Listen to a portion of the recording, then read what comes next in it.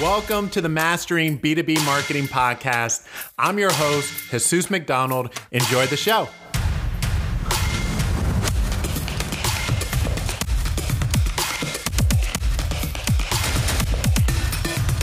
Cool. Well, welcome to the show, everyone. You probably don't recognize my voice, depending on whether or not Jesus has launched the podcast where he interviewed me. So should I introduce your show or do you introduce your show? What do you think here? Yeah. So either way, we're going to repurpose this. And, I'm going to put it on our podcast, Mastering B2B Marketing Podcast. And Steven's going to put it on his Business podcast. Over Breakfast. Business Over Breakfast. That's right. We're both entrepreneurs. We're both run an agency. Mm-hmm. Steven runs a B2B podcasting agency. And I run a B2B web development agency.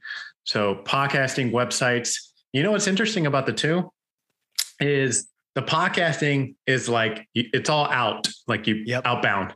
Yep. And then it all comes back to the website. So it goes hand in hand. True. Oh man, you're stealing the thunder already.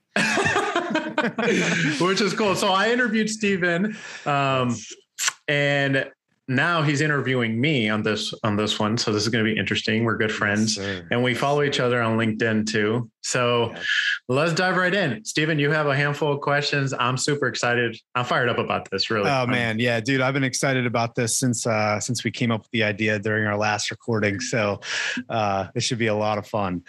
This is going to be great. So so we're going to kind of turn the tables a little bit. And one of the main reasons why I definitely wanted to do this was because, when we launch a show for anybody, a lot of times, the audience is very interested in who is doing the show, why are they doing the show? Why is it worthwhile listening to, the host of the show, and what makes them, best fit to bring knowledge in their respective domains. So what I was really excited about after being on Jesus's show here was to kind of turn the table and just do what we do for a client coming in for the first time. And the goal is really, the audience here that's listening is to get you more detail on the background of Jesus, of his business, what are his goals? How did he come to be an entrepreneur and why? So I think there's going to be some exciting back and forth around this. And I always get so fired up and excited interviewing another entrepreneur because, I think it takes a lot, as I forget who said it, but it's like eating glass, staring into the abyss on some days. And then on some days, you're just like, this is what I was born to do. So I think it'll be fun. So why don't, and I'm not sure, have you ever done any sort of interview like this on your show? I've had people that I've interviewed and asked about specifically entrepreneurship and also B2B marketing. And I've also been guests on other people's shows as well, marketing shows. Yeah. So this is good. And even talking about business and everything, I will say that it's very rare for someone to dive right into the entrepreneurial mindset, spirit, heart, all that passion. Usually the questions I get asked is around websites and B2B marketing. Yeah. Yeah. I mean, and we might go there, we'll see, but I think it's going to be more fun. And one of the things that I, encourage people who are evaluating doing business, especially in the marketing realm, is to understand the background of the business that you're working with. And that goes beyond kind of the marketing side of things. And what's interesting, and we, one of the topics I do want to go down in proper marketing is probably the difference between branding and marketing. And I think some of the brand tenets are a projection of the entrepreneur themselves. So as you're evaluating agency partners to do business with, I think an episode like this is great for those people interested in doing business with a company. So anyway, We'll get into it. So let's start out with the broad stroke question. What was your journey to entrepreneurship? Yeah. So my journey, I try not to go too far back. Well, I will go far back. So well, I was going to pull you there anyway. So you might as well. Yeah. So first generation college student, grew up with my stepdad from third grade up. And he was basically the entrepreneur. And he did a lot of, I would call it hard labor type entrepreneurship. He would service and sell 18 wheelers, the tractors, the whole semi, right? And yeah, I remember moving those things on the land to still in Texas, sitting on 27 acres. Wow. People in California are like, what are acres? So it's true. Like, and I just grew up like, you know, how do I talk to a customer? He would make me like write emails to customers. He would make me answer the phone calls, take cash on hand, service, all that stuff as a kid. So I grew up around that. Yeah, I grew up around that culture. And honestly, I want to just play video games, not want to go out. When he was ready to go out to work in the morning, he's like, come on, get dressed. We're going out. I'm like, I don't want to. I'd rather play like Halo, Call of Duty. I was a gamer back then. So yeah, that's awesome. I'd rather play all these other, you know, Dreamcast. It's crazy, all this, you know, Nintendo and everything. So then I was like, okay, I learned to not just speak, but value relationships from that way. And I think it also got me out of my shell because I was more introverted and I can still be. So, but it helped me to also, this is how social skills. Here's how you talk to someone. Here's how you pick up on this. Here's how you ask questions. Here's how you seek to understand. So all that has kind of made me a little bit of who I am with my entrepreneurial spirit, mindset, heart, you name it. And just the drive, the passion comes from, I would definitely say credit 100% to my stepdad because I grew up around that. And then fast forward. So I went to college at the University of Texas at San Antonio, graduated with the business marketing degree, which if I had to do it all over again, I would have skipped my 4-year college, just FYI. Really? We can dig into that a different time if you want. Very curious about that. More of a waste of time. I wish I would have went right into digital marketing, but skipping over that, I always wanted to do my own business. I always wanted to run an agency. I just didn't know what, and I wanted it to be in marketing. I started marketing when I was 17. I would basically work for promotional type marketing, you know, Nintendo, Wii, Monster Energy drinks. Look at that. You're married. All that stuff. You've married already in this story. You've already married two important passions in life, right? From a young age. I love it. Exactly. And when I dived into that, promotional marketing, I was like, I mean, the clients that we had were like Verizon, State Farm, like Walmart, really big clients. And I would work with the agency. So I was like pretty much a member of the agency that they would bring on. So if you're thinking about it, when I'm in college, I'm making like $25, $30 an hour. That's freaking good. That's really, really good. Oh, yeah. And I was like, why am I going to these classes? The teachers are not even interested in the topic. Yeah. They always look miserable. Like, I'd rather be going, making money, having fun, doing events. Events was a big thing, promotional events. Yeah. So I would work 2-3 days on the weekends, and I'm like, I made it up for the weekend stuff, you know? Yeah. Yeah. So to me, I was like, that gave me kind of a snippet or kind of like a little splash into marketing. And I fell in love with it. And I was like, you know what, maybe event marketing or promotional marketing or staffing is going to be the area that I go to. And then long story short, through connections and everything after college, I was like, you know what, got my business marketing degree. And through just network connections, one of my stepdad's buddies said, hey, we need a marketing person. He's like, my son just graduated. Nice. Yeah. That's awesome. And that's the one thing that I've learned about entrepreneurship. It's all about relationships. Yeah. So if you're an entrepreneur, you're not business networking or doing some aspect of business networking, which podcasting is exactly an aspect of business networking. Oh yeah. Yeah. It's kind of really hard to succeed. Yeah. without those type of relationships, partners, you name it. Absolutely. So I said, yeah, I'm totally down. They needed a digital marketing agency. I mean, digital marketing person. And it was in California, in San Mateo, for a financial institution. And I said, for sure, financial services, new to me, but marketing isn't. Yeah. So long story short, packed up everything, bought a new car. I bought a Nissan Sentra. Ah, nice. I used to have one of those. I left the hanger on all of my clothes. I threw it all in the trunk.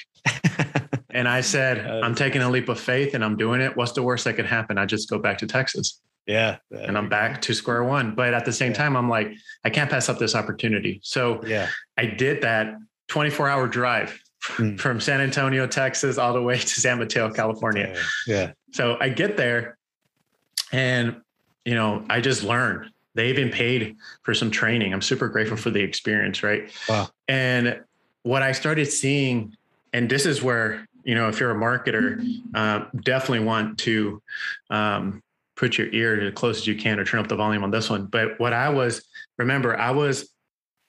working at the agency. Now I am the client to the agency. So the thing that I bring to the table is I see both sides. And I have the experience of both sides. So when I joined, I knew that the company was getting their eyes poked out, being taken advantage of. They're paying like $20K, sometimes $30K a month for marketing services. Wow. Oh my gosh. What I was able to do when I got in there was bring that monthly expense to just about 10 or 12K. Yeah. Wow. So I'm like, this is all you really need. Yeah. That's interesting. Saved them a lot of money. Let's unpack. So so this is in the financial services industry. What were their plays? Like what were they focused on? Where were they showing up, from a marketing perspective at that time? They were working with a content marketing agency, really focused on campaigns, which was content heavy, and blogging. Okay. Like their thing was like 3 to 5 times a week blogging. Okay. And that was like the thing. Yeah. At the time. Right. Yeah. So they're like everything from ghostwriting to publishing the blog. Where was there like a link building? Okay, that's what I was going to go. All that stuff, like, all the like old school dated stuff. Yeah. Right. Yeah. Yep. Okay. So I'm like, I looked at the our marketing dashboard. We had HubSpot, and at the time, I don't know if they're still using them, but to me, it was like, okay, they have all these services, but where's the website traffic? Yeah. Okay. So was it converting at all? Like I know I'm drawing maybe and dusting the rust off of experience, but was that converting at all? So the thing that was converting was paid. Okay. But here's the thing. They were pretty much just wrapping up maybe 3/4 of that 20K and just flushing it down the toilet then. 100%. Yeah. They outsourced a PPC expert. Okay. So this marketing agency had everyone, a PPC expert, an SEO, a graphic designer, a web developer, designer, a copywriter, the whole thing. Right. So they can't do anything but charge 20K a month. One, to keep the lights on, but yes, 2, because they're also paying other people. So they have to make margins and cash, right? Yeah. When they use contractors. So if you're a marketer, you got to be aware of this. Like it's like car sales almost. You're going in for a Toyota, you want a pickup truck, right? Yeah. Okay. Yeah. I don't know how much let's just throw a number. They're 30 or 50K, right? Yeah. They jack up the price on purpose because they have wiggle room. So they're doing the same thing. Agencies are doing the same thing, especially the ones that say we do everything under one umbrella. We're your one-stop shop. Yeah. You don't have to worry about anything. Well, you do actually have to worry about stuff. Yeah. So that was going there. And I brought it down again from 30K a month to about 10 to 12K. And we were really focused on what we needed to focus on. But again, it was hard because some of these relationships was like you're breaking up a marriage. Oh yeah. The owner and it was hard because, the CEO was just afraid. one, the conflict in relationships, but also those are difficult conversations to have. Oh yeah. Right. But then it's like, okay, I'm going to end this contract with this agency that I've known for years. And then we're going to trust Jesus with everything. Like I had to build the trust with the CEO as well too. It's a difficult position to be in 100%. Yeah. But I also noticed that the marketing was not really valued at the company. So yes, they had this marketing partner. I've never heard that before. Yeah. And yeah, but I get that. Yeah. And everything I would propose would get shut down, or what's the cheapest solutions and everything. So I was like, oh my gosh, well, what's the ROI? I'm like, we haven't even started. Yeah. Forecast the ROI. I'm like, okay, I can do that. I can forecast the ROI for you. Yeah. But I'll make it a super appealing and something realistically that we can do. But it was always, and marketers laugh at this. It's always sure, let's try after a month, 2 months, cut it off. It's not working. Yeah. I'm like, it's not a lead generation company where you put your credit card and paid for X amount of dollars per lead. Yeah. So the company was very used to paying for a lead generation company. PPC experts, all this ads, advertisement, money was literally out the window. Yeah, it's all like the time. It's like eating Doritos. It'll fill you up, but you'll be 400 pounds. Even though I just ate a bag of Doritos this afternoon. So. no knock on Doritos, but it is like the. You made me think about Super Bowl commercial. Exactly. It's like it's satisfying, nice short term high. You get those short term metrics, but again, back to kind of the marketing versus branding idea as well, is like, this background on Jesus, it shapes what his business is about in the same way, the way that you're generating leads is going to shape what your brand and what your marketing is about in your digital presence. So, and a lot of things there, like it was hard for SEO to rank on Google. I mean, it still is today. Yeah. Right. Oh, yeah. So that's why a lot of people are doing the podcast. A lot of people are going hard on social media for organic, but it was hard for someone who really depended on it like a crutch for, paid advertisement, to now I'm coming in trying to propose organic. It was like a foreign language to them. So that was a difficult learning curve. Then the financial institution got bought out by a local community bank.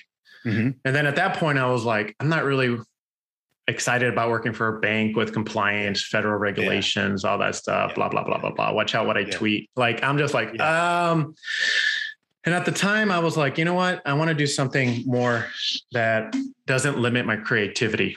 And I already have friends at the time that were into websites, into WordPress. And they're like, hey, we're just waiting on you to jump ship so we can start this. Yeah. Okay. All right. And some of them were doing it part-time. Some of them were doing it full-time. Yeah. And I said, you know what? I'm going to start as a part-time entrepreneur. And then wrong with that? When that revenue matches my salary, I'll jump ship. I started it. It took like 3 clients. And then I was at a point where I'm like, if I don't put in my 2 weeks and leave, it's going to hurt my customers. And it was hard. It was definitely hard because at the time, I don't really talk about this with too many people. So I really love this interview. Yeah. Oh yeah. Because at the time I was newly married and they always say first year in marriage is difficult, and it is. And then just started my company on the side and I had a full-time, job on top of it as a digital marketer. Yeah. And a website admin. Right. So for me, I was like, it was hard because I had to learn how to make time for my marriage. Yeah. And that was really, really difficult for me.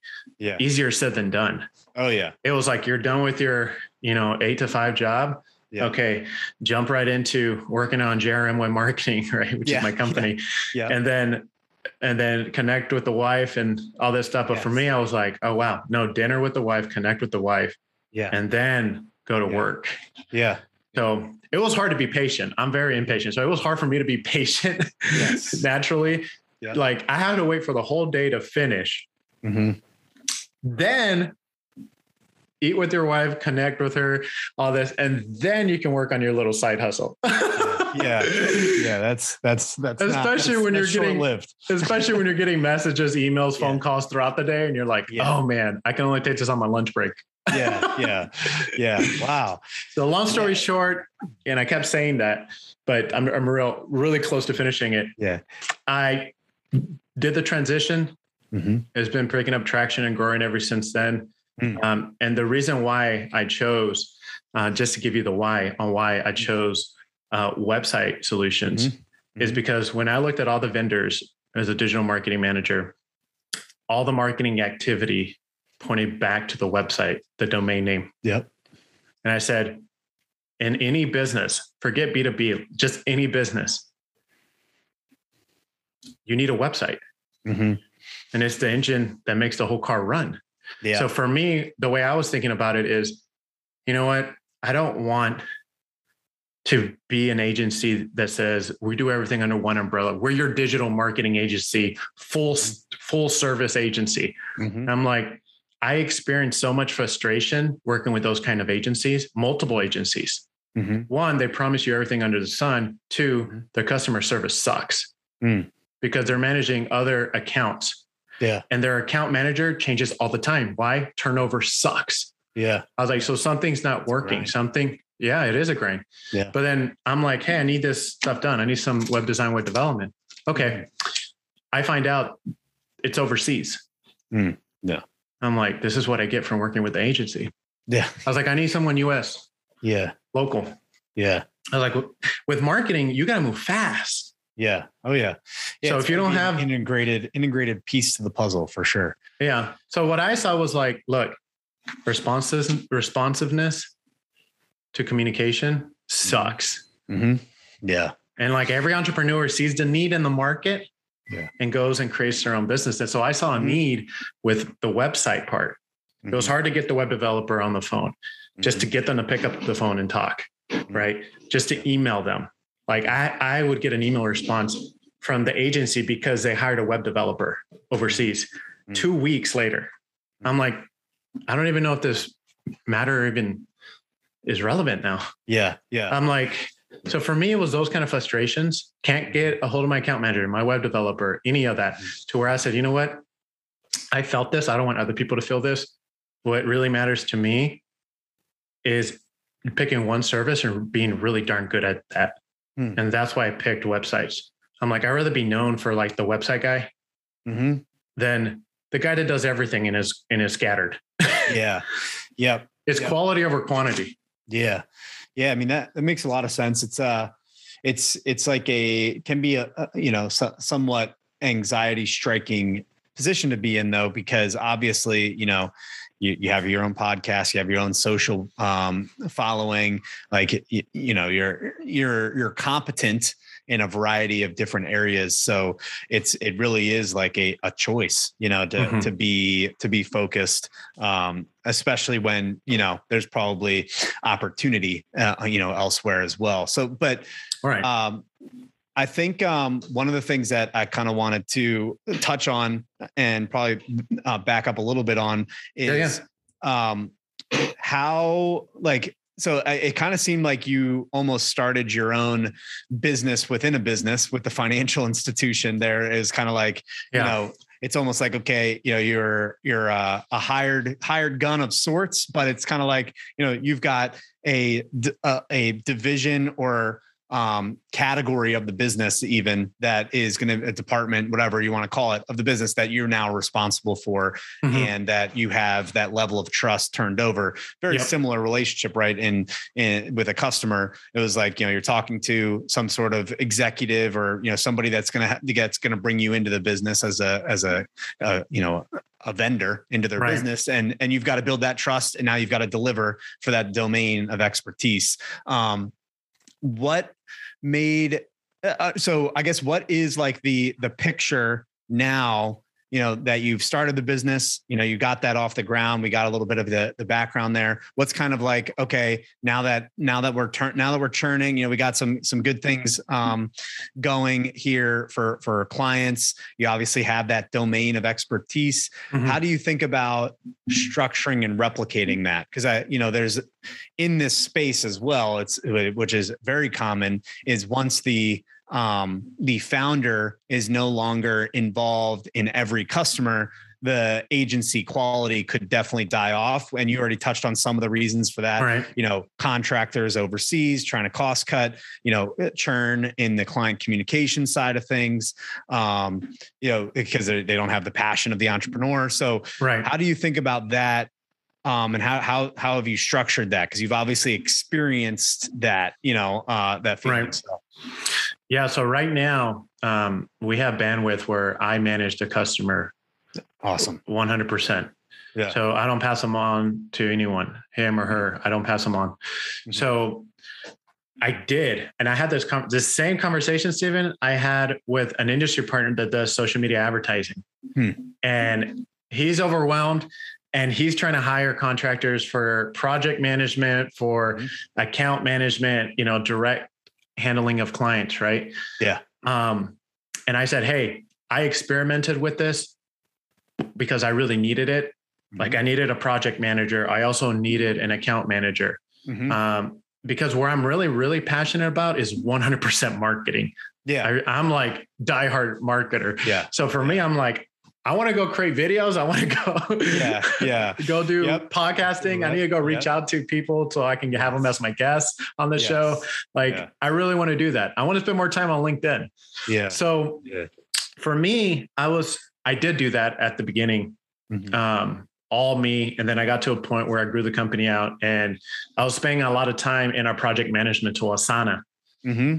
And I was like, I'm spending a lot of time with customers in Asana, which is great. I got a lot of deep insights from customers, which has helped our business to grow, has changed a lot of the copy on our website. I mean, even social media too. So it's been great. Mm-hmm. When I hired someone, and this is difficult because I don't know what's going to happen afterwards. So when I hired someone to do the project management, I've learned that there was frustration with the web development team. They're like, she doesn't know the lingo. She's great at operations and execution, but she doesn't know the lingo. We're spending too much time on calls, meetings, all this stuff. Right. And then it was also with the customers. It was like, hey, this contractor isn't available till next month. Are you that busy? And I find out that the contractor, as you know, they don't just work on your your project. You're just one client to them. Right. So for me, I was getting like the leftovers of, her energy. She's great as a person. It's just, she did not have the bandwidth and she had a strong work ethic. She just did not have the bandwidth. So then I got customer feedback, and these were from my big accounts too. And they're saying, hey, are you still going to be part of this or not? And it created some fear because I'm like, oh man, they're going to leave us. Right. As any entrepreneur has, it's the fear of failure and a client leaving. Oh man. It's a real thing. I've gotten used to it. Yeah. Kind of like, you know what? People come and go. I'm going to give 100%. Okay. Yes.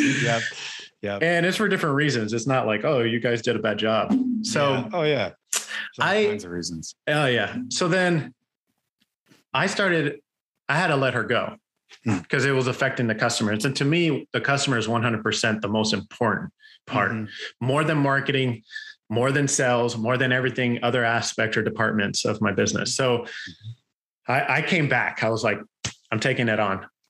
And I started talking to my big accounts and I said, hey, they're like, it was just that she was not like an industry expert.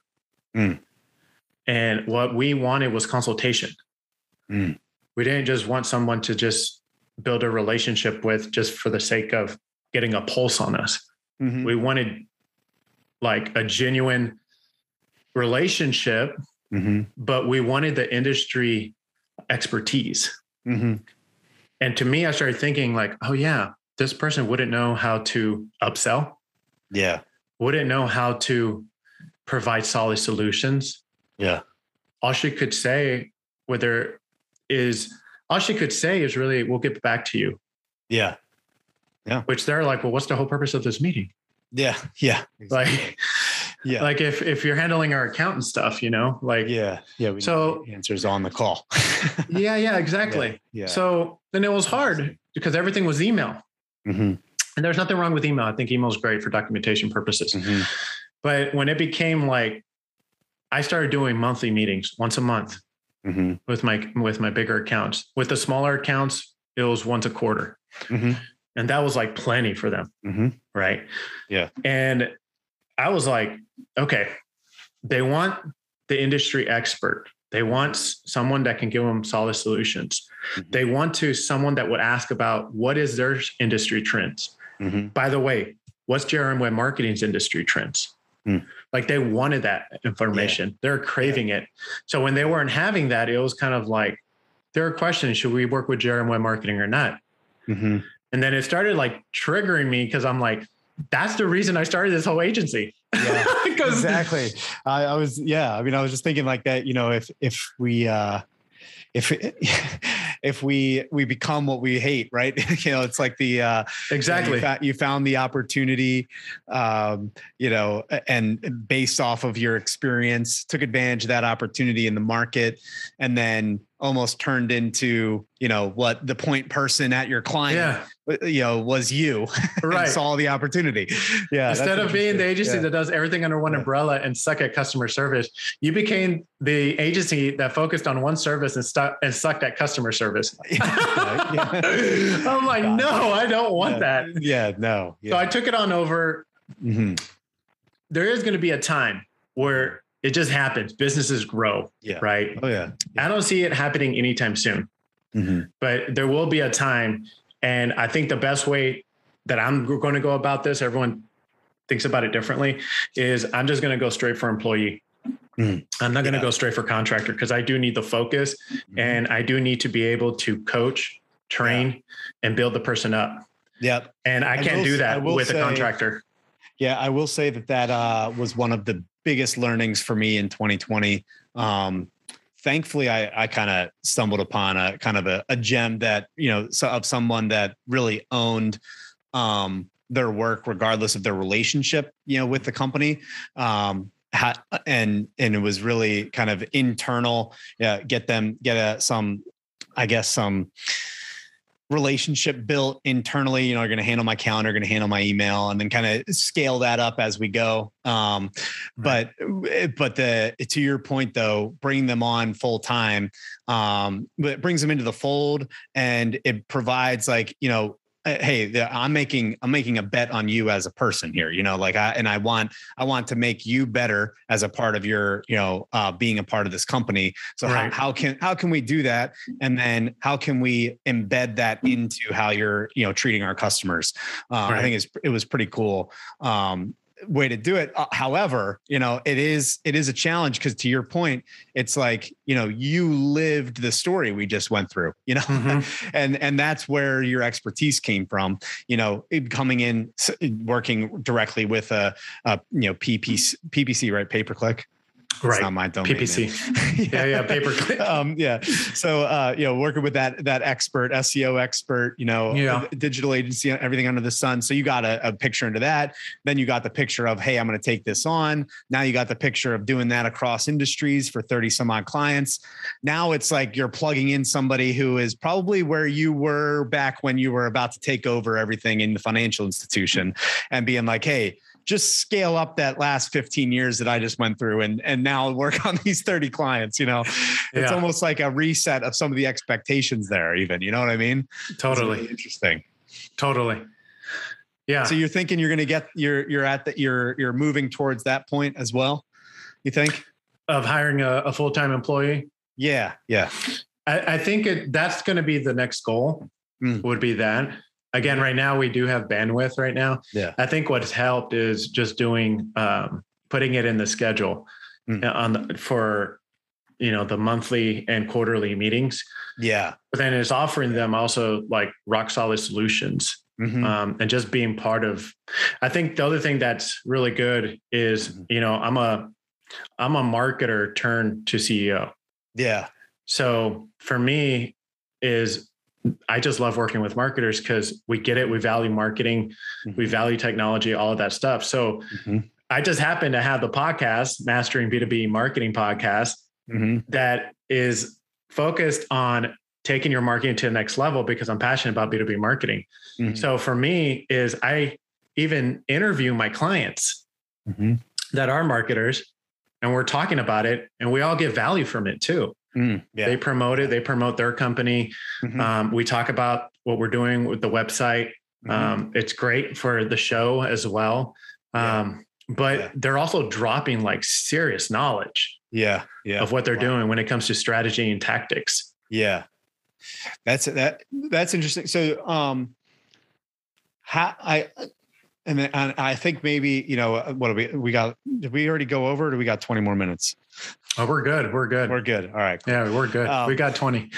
Cool. So I've been thinking a lot about, a few different things, but in related to this conversation and where we're about to go with this, I think, you know, the collaborative nature as an entrepreneur, and embedding yourself into a company, in your journey, you know, have you naturally erred towards like, you know, we're going to basically learn everything about this company's background, you know, kind of like what we're doing today, you know, where you're understanding, you know, where I'm understanding everything about, you know, your background, and then be able to leverage that for strategy?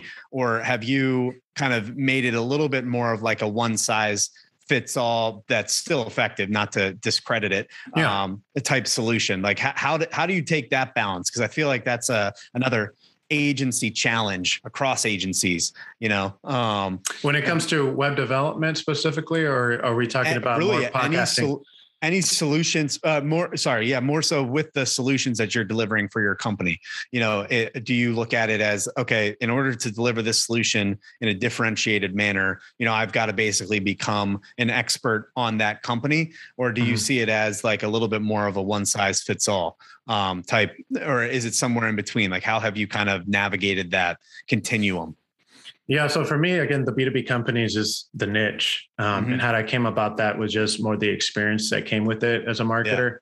So for me, you know, I would go to the HubSpot events inbound, and I just met a lot of marketers. It became peers, fellow marketers. Right. So for me, it was like, you know what, these are the guys that get it. So I don't want to focus on a small business owner that is like, doesn't get marketing, doesn't value it, and also doesn't understand why he or she is paying a lot of money. So for me, I'm like, I'm kind of tired and over that. I was like, I'm passionate to help small business owners, don't get me wrong, but I'll point them in a different direction because it's not a good fit for us.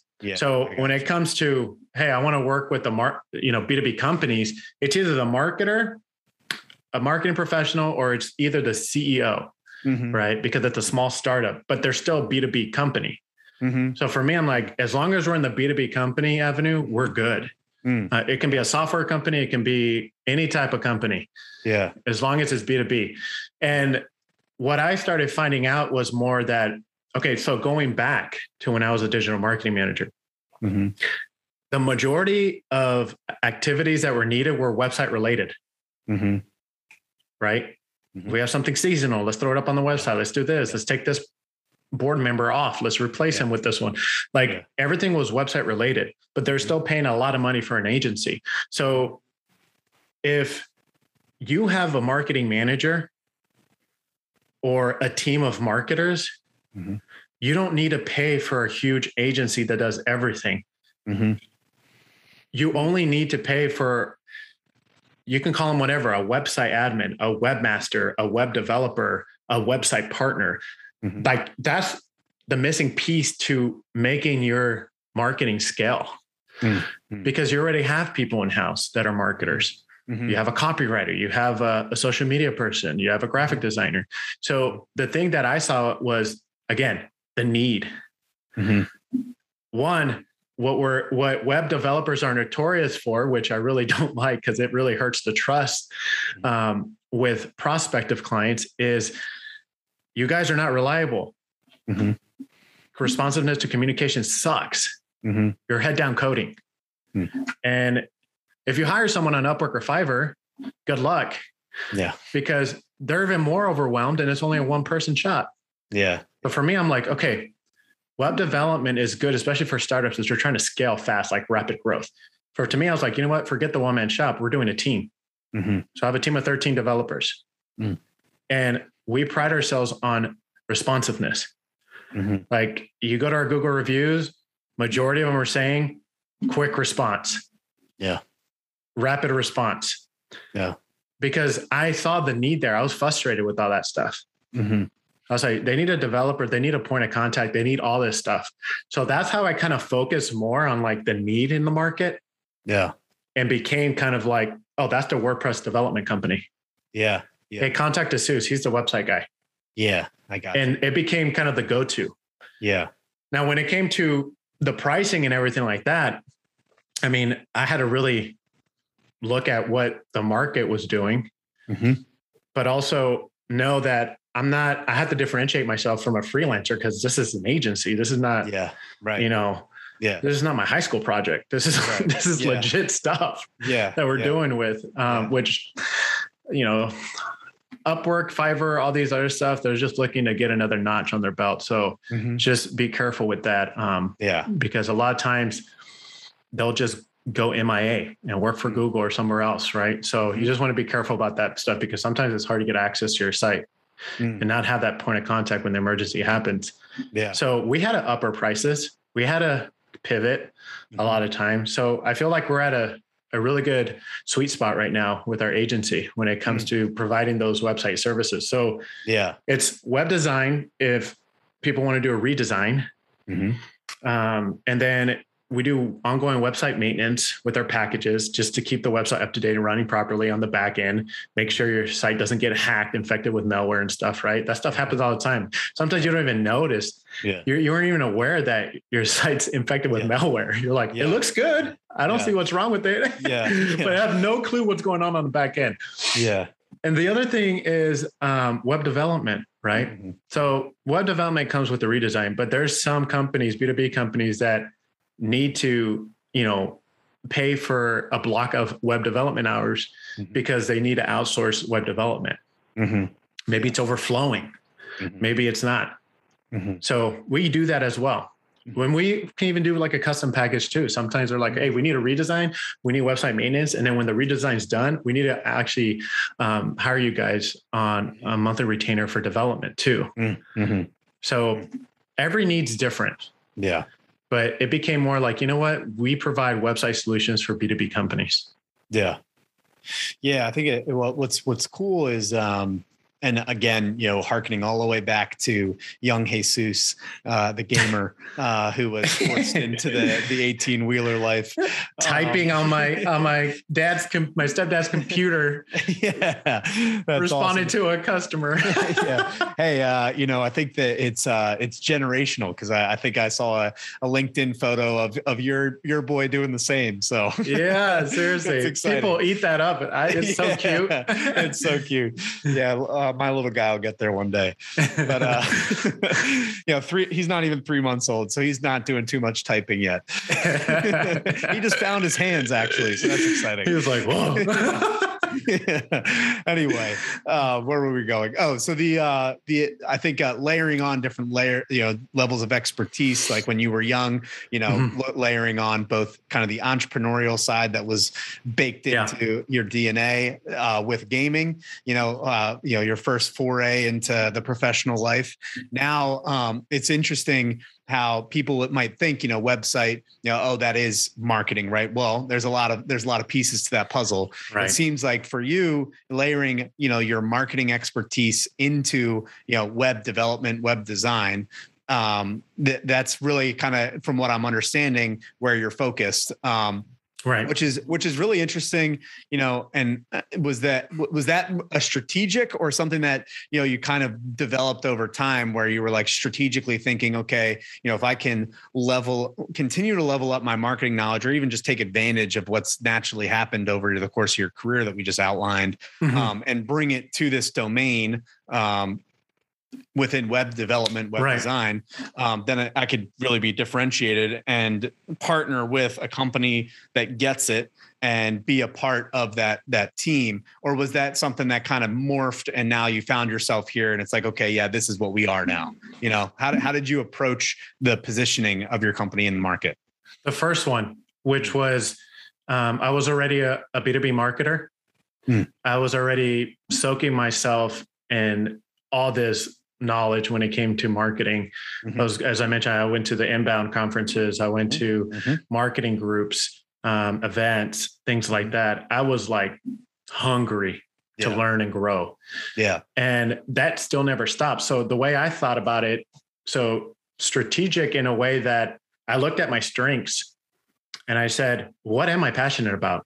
And I said, marketing and food. But I was like, I'm going to go with marketing. Yeah. I was like, I love marketing. I can talk marketing all day. Like literally we can do a 3-hour Joe Rogan style podcast right now talking about marketing. Like I love it. So for me, I'm like, I'm passionate about marketing. Now I was like, okay, let's go down to more of a narrow approach. What part of marketing do you really enjoy doing? And I said, the website. Yeah. And here's why. Wow. And a lot of it was just more like, okay, I'm really good at the websites. I understand it. I know how to do on-page SEO. I know how to do, the design, the development, the maintenance of it. Yeah. So for me, I'm like, what is something I'm very passionate about? I'm like, that every business needs a website. Yeah. Like if you don't, then why are you in business for? It doesn't make sense. Well, I think what's funny and to double down on what you just said, lastly, there is, it wasn't just, hey, this is what I like to do. These are the people that I know to help me do what I like to do. You also evaluated the market, and I think that was a really interesting thing and component that, listeners to the show here, as you're thinking about, I think a few different things, but, one, what your business will be. But then also how you will do business with partners is who is evaluating the market and adjusting their business to the market trends. And it's pretty cool. I think the trust and the understanding of the role of marketing in business is becoming a little bit more baked into the DNA of B2B, D2C, but B2C. And I think, D2C, direct to consumer, I think it really helped out businesses that are selling to consumers to see the value of marketing in their business. And I think now B2B, we're seeing more and more people understanding the role and the value of marketing in their business. And maybe that hopefully it's not just me in an echo chamber of my, marketing circles that I just believe that now that the whole market thinks that. My huge leverage has been, corporate marketer turned to CEO. Yeah. So for me, it's like, no, I'm not just saying stuff that are salesy just to get you to be my customer. Like I actually know it. I've done it. I've been at a company where the CEO does not get marketing. And I'll tell you right now, it had nothing to do with my communication. Yeah. I knew my numbers as a digital marketer and I did my forecasting ROI. I knew what I was selling and proposing. So for me, I was like, I've been there. Doesn't value your work, doesn't appreciate marketing, spends way more time and money on sales, like no vision for marketing. There's no really going up the ladder. So for me, I was like, you know what?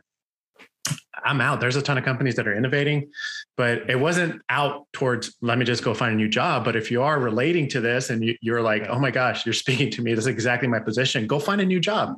Yeah. I'm like, what I did, I started my own company on the side and then took off. That could be you too. Yeah. That could be something where you see a need from working with vendors. Maybe you're viewing it like, hey, if I was the CEO, I would do it this way. Well, maybe you can. Yeah. Maybe you could do it differently. Yeah. So I would really double down on what's your strengths. Because to me, I was like, I have a lot of strengths with just being a marketer. So for me, I sometimes forget that, hey, I have to lean on that.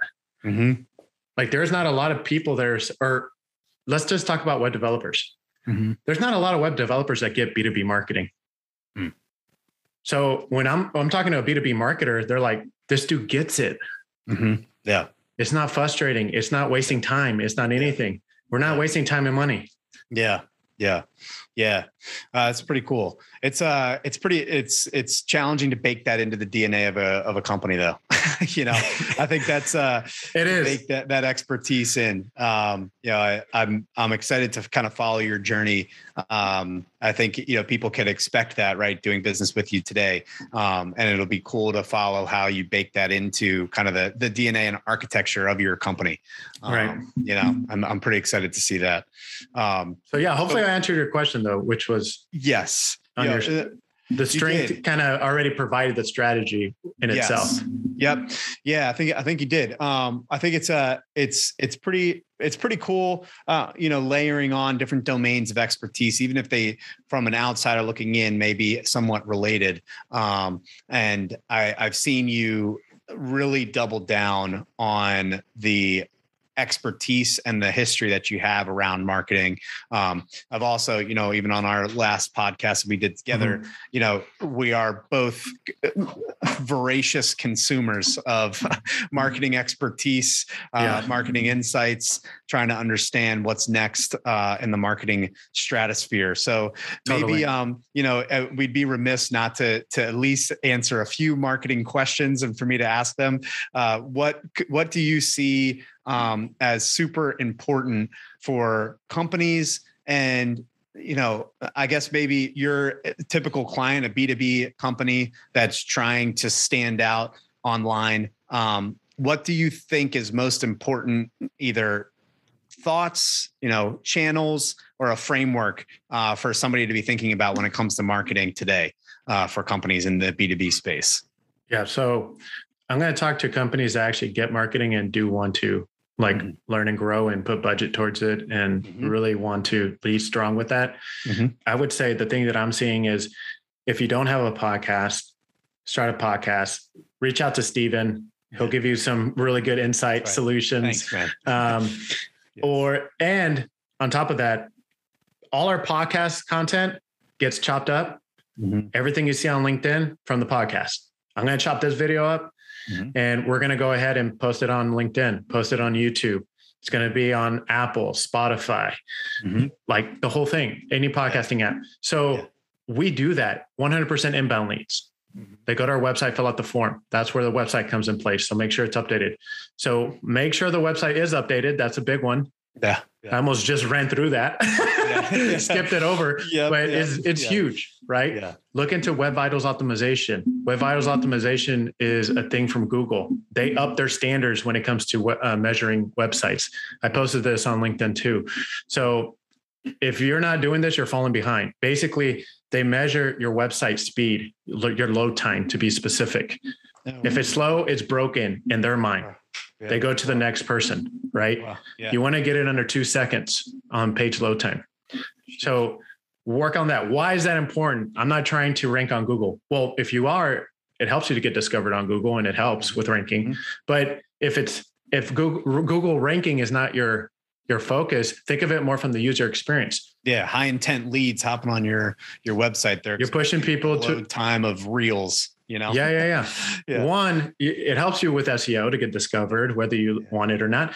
But if you're really just not focused on SEO and ranking, then know that the user experience is going to be phenomenal. Then lightning speed website, especially if you have an e-commerce. I mean, you need that.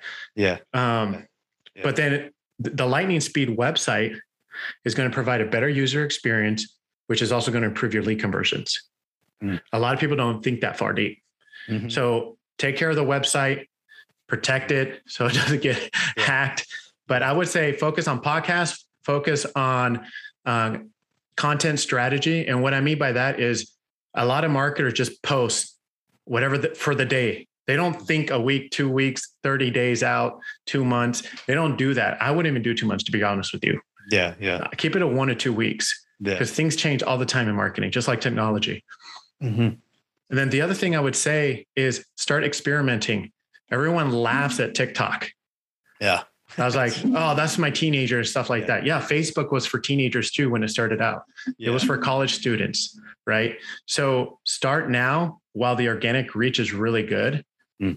And don't feel like you have to do what everybody else is doing, which is comedy or just acting stupid. Be an industry leader, post, get your CEO, get him in a meeting, record him. If he doesn't like recording, get a copywriter, someone who's good at taking notes. Why does he do what he does? What Steven just did with me, marketers would eat that up. Oh yeah. Yeah. And post that on social media. So I would say YouTube Shorts and TikTok is going to be the next frontier for B2B marketing. It's going to be, right now, we're experimenting with it. So I am on TikTok if you guys want to follow me on TikTok. It's the first time I've ever promoted it. But we're experimenting with it. YouTube Shorts, we're experimenting with it on our Jerem Web Marketing YouTube channel. That's the advice I would give, because eventually TikTok is going to be the place that people go to. LinkedIn organic reach is like terrible right now. People post and they're like, why do I only get 2 likes? And they're working their tail off with content. I was like, I don't think it's the content. Your content's solid. It's just the platform. Well, things are always changing, you know. I mean, that hasn't been the case in recent history, right? But that's really interesting. So we got show up where people's attention is right now, which, you know, audio, obviously it was like the year of audio, you know, to think about that. And then what's interesting is like, it's not just good enough to create something. You got to think about the distribution model, which I think you laid out some great insights for distribution that people in the B2B space can be thinking of. That's a little bit more bleeding edge and not dry and just, you know, traditional. So that's cool. Where you went with that question is, you know, what I asked was, what should you be thinking about now? And what Jesus laid out is how can you be thinking about what's going to be important in the future? You know, so I think that was a good insights for people to start to pick up there. I can also give you just one last thing before we jump off, because I know we're coming up on time. Unless you have more questions, I'm open for questions. Okay. I'll look while you talk here. Here's my exact podcast strategy. I'm going to be very tactical here. Okay. So we record on Zoom like this one. Full episode, let's say 30 minutes to an hour. Upload the whole thing on YouTube. And then we chop it up into 3 short videos. Short videos can be anywhere from 10 minutes to 3 minutes tops. I wouldn't go higher than 3 minutes. I would try to keep it under 3 minutes for short clips. If you're going to do YouTube, 10 minutes is good. I wouldn't go higher than 10 minutes. But I use one of the short clips, and our video editor customizes it, the template and everything for YouTube. So it's Jerem branded. So out of this full podcast episode, we chopped it up in 3 short clips. We're using one of the short clips for LinkedIn. What we're also doing is uploading all those 3 short clips onto YouTube. Sometimes, I do hold back now on the clip that I'm using for LinkedIn. I don't upload it to YouTube as a regular video. What I do is we convert that short clip that I use for LinkedIn as a YouTube Shorts. So that same one, we're doing it for 60 seconds and under. So you're seeing a 3-minute short clip on LinkedIn. We're now bringing it down to 60 seconds. And we're getting just the juicy parts out of it. We post that on YouTube instead of a regular video, because it's kind of like duplicate. You don't want to upload the same content. So we upload it on Shorts because Shorts is such a hot topic right now. It's trending. Now here's the thing. And whoever's listening, steal this. I don't care. I want to help you guys be successful. So that Shorts, YouTube Shorts, aspect ratio is 9:16, I believe. Okay. The same ratio for TikTok and Instagram Reels. Upload that same video to TikTok and Instagram Reels. That's the way you experiment with TikTok. Now, I'm not saying go all in with TikTok and forget LinkedIn, right? If your audience is hanging out, your ideal client is hanging out on LinkedIn, please do not abandon them. provide some resources, but don't go all in with TikTok, because I feel like TikTok, I think there's a combination. You need to do both of that. Yeah. And then we upload the full audio. We convert that video to audio and we upload it and slap on our intro and outro. And that's it. Yeah. That's all we do. Yeah. I think it's a solid distribution model. I think, one of the things that I've noticed that you do that helps a lot is like on those, especially on LinkedIn, you're not just focused on one medium, like you're not just focused on that 3-minute video, Right. You're also focused on showing up there daily, and not just that, but also engaging. I think that's a huge one. Right. And I haven't had enough traction on YouTube to be like, oh yeah, I'm going to engage in the comments on YouTube, maybe get 1 or 2. So not a whole lot of volume there to engage with. Yeah. However, on LinkedIn, it's really interesting, how, your engagement can really make a difference on that video. And there's a number of people that, we could talk about that do this really well. But I think that's one cool thing that I've seen you do that helps the distribution model of your podcast without even recognizing it. Totally. Once that 3-minute video shows up, you've built in that kind of foundation for that then to be distributed. Pretty cool. Mm-hmm.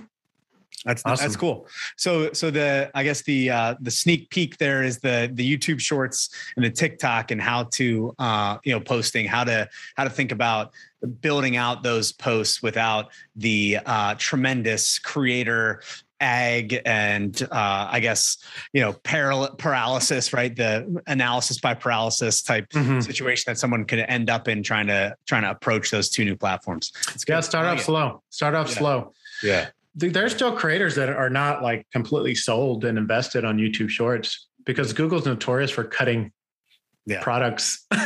Yeah. They're like, try this new, live stream that we have. Yeah. By the way, it wasn't successful, so try this other one. It's like, what are you doing? We just spent so much time.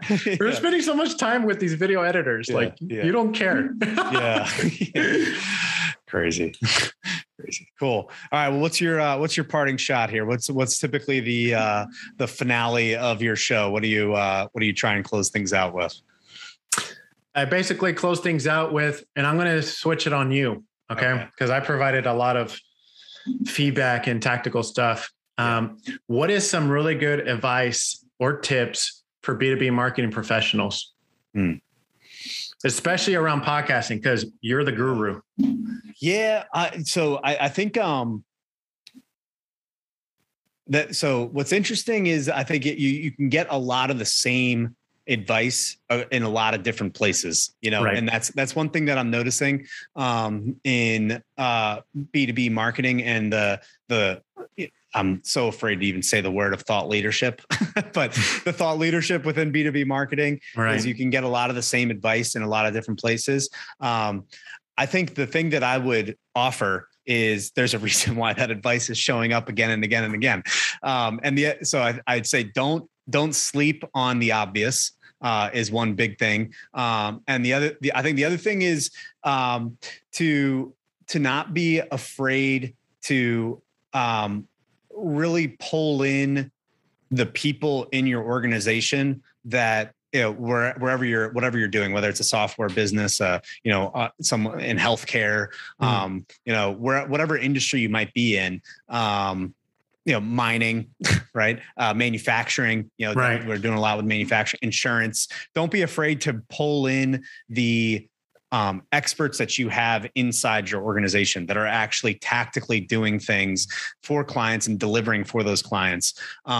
It's your job to make that information that they have in their heads relevant for an audience. So I think, showing up with value is kind of table stakes, but it's almost how can you then take that to the next level? I think is to pull in what you inherently already have available to you. I think is something that I think is maybe a little bit less done, that could be done well. It's something that we've been trying to do a lot more for our clients. And the added benefit of that, which a lot of marketers already know, is the personification of the brand. If you're able to bring in a leading solution engineer or something like that, you're able to bring another face, another, personality to the brand. So I think those are two big things. One, don't sleep on the obvious, utilize the resources and the knowledge base that's been embedded into your organization within your domain to level up the quality of your content. I think the other thing too is think about distribution almost separately from your content generation. I think it's important, like in developing your content, to make sure that it's contextual. Like I wouldn't say totally do away with thinking about what's relevant on a particular platform. Yeah. Definitely develop content with the platform in mind. But I think it's important to think about how can we really distribute this content. I think some of the people that I've followed, that kind of helped me think about this in a new way was like, now that in-person events are happening again, what's your distribution model for an in-person event? Which is really interesting. It's like, we're showing up, we're having conversations at the booth. Maybe we're able to pull some people into a room and interview them. Maybe we're able to land a speaking gig at that in-person event. Maybe we're able to talk to a leading speaker and utilize some of their content or record some of their content. But then what's your distribution model for that? I think, separating out content and distribution can really help for you to focus on just value with the content. How can I deliver the most value in every second of this podcast or every second of this interview? And then how can I then take that and think about distribution? And I think one thing that you do well, that is really important, and you mentioned it earlier on, everything's pointing back to the website. I think the reason for that is the third piece of that is leveraging that for growth. And I think we talked a little bit about this last time too, but once you have that audience, that distribution model figured out, how do you then move the needle in your organization and with high intent, with value that's going to be correlated all the way back to the value that you're bringing in your content. So it's been super helpful for us, I think, internally, even as we think about delivering, the services that we do for clients, to segregate those things out, because it's really important to be focused and to not be thinking about the revenue numbers that from the listenership of this show, or right. Even thinking about like, okay, how are people going to start commenting on this topic? If you can really get into the right headspace where you're providing value and then segregate out that distribution, I think is huge. So a little bit of a long-winded answer there, but I think that, segregating those things out is important for sure. Totally. It just had a random idea. You should post on LinkedIn, your exact podcast process. Yeah. Oh yeah. Yeah. That would bring a lot, ton of value. Your current one. Yeah. I think it's, I think that would be great. Yeah. We should totally do that. Totally do it. Yeah. Mine changed too. I've never had TikTok as part of it. I was like, what? Yeah. Awesome. I think that's good. Yeah. I think we one of the cool things that, actually, this might even be another topic that after you said that, maybe taking the insights, if you're able to partner with somebody like JRM, try to pull the insights that they have across industries with their domains, because that's one thing that our best clients on the podcasting side are constantly trying to learn what we are learning. From other clients. So like if you're able to hop on the call with Jesus during your monthly meeting as a client of his and try to pull all the knowledge that he's collecting, embedding into his organization for your website.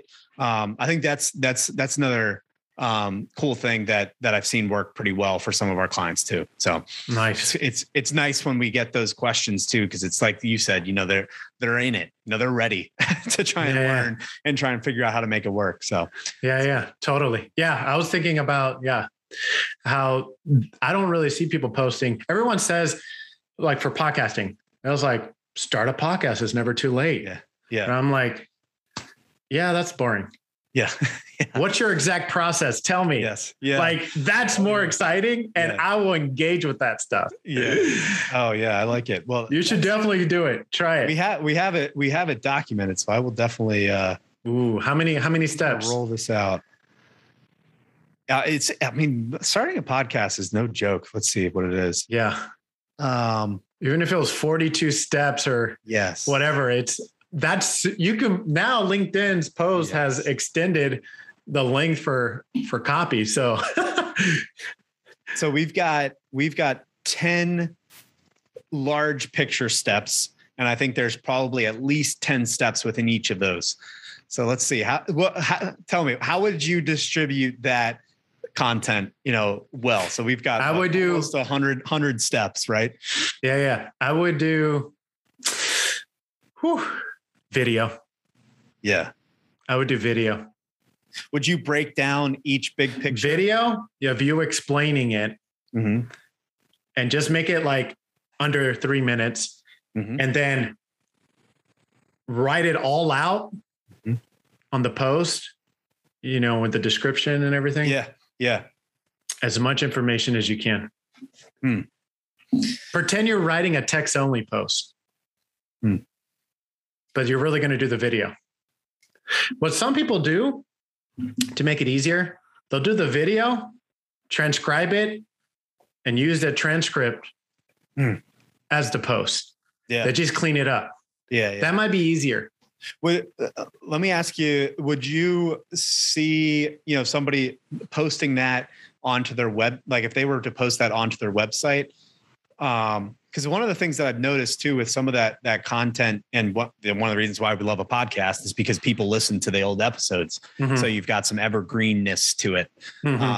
How would you think about taking some sort of tactic like that? Because I'm going to do it. Like, this sounds awesome. Putting it on the podcast?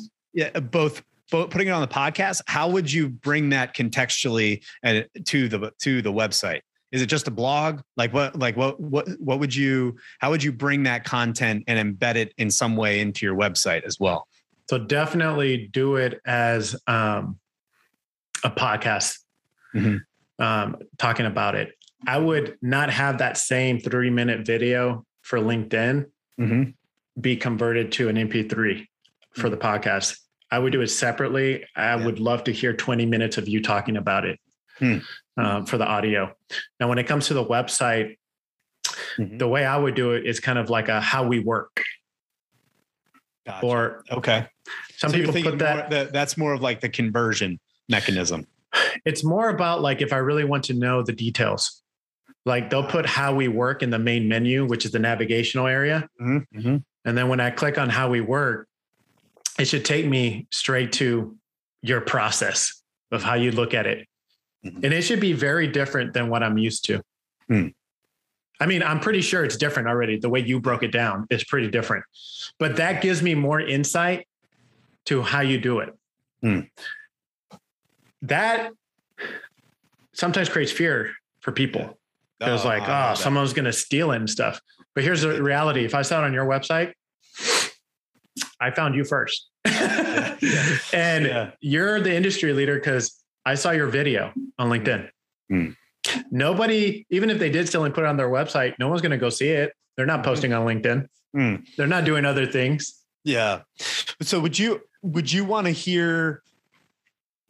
Oh man, I'm just picking your brain right now. This is good. I love this. I told you I love this. It's so selfish of me. Would you want to hear like a story? Like, let's bring you through what we did in this category for a client. So that's very like, it's big picture. It's like exactly with the process, big picture in the sense that it's not, only specific to that client, but then also tactically laying it out for a client. Because one of the things You're talking about story.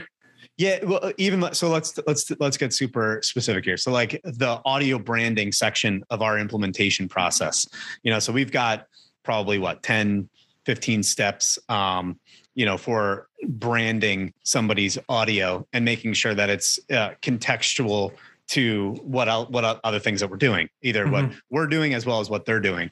So, would you think that, oh man, it would be really helpful and awesome to kind of listen to first we're going to evaluate X, then we're going to build this, and then we're going to do that. And then we get this kind of client approval. We get this kind of insight. We ask these types of questions in our questionnaire. Or would it be like, for X client, they said that their brand had these 3 pillars, and we really narrowed down, okay, we could really communicate this with a song. I want to hear it all. Okay. All right. But I want it broken up in different episodes. Cool. It's too much to digest. Oh yeah. Yeah. So I would want it. Thinking about I love stories. stories to it. Yeah. Yeah. Stories are great. I've gotten the most feedback on LinkedIn messaging saying, I loved your latest episode. My girls were laughing in the car. Nice. And I'm like, what episode did I post? And I look back and it was me having a terrible customer service experience. And I was sharing about it. Yeah. It was during the holidays. Nice. And stories stick with people and it's relatable. So do the storytelling 100%. Cool. I want to know your exact process. What differentiates you from others? Yeah. I also just think of ways you can just give. Just give. Yeah. Your exact process. I want to hear client testimonials.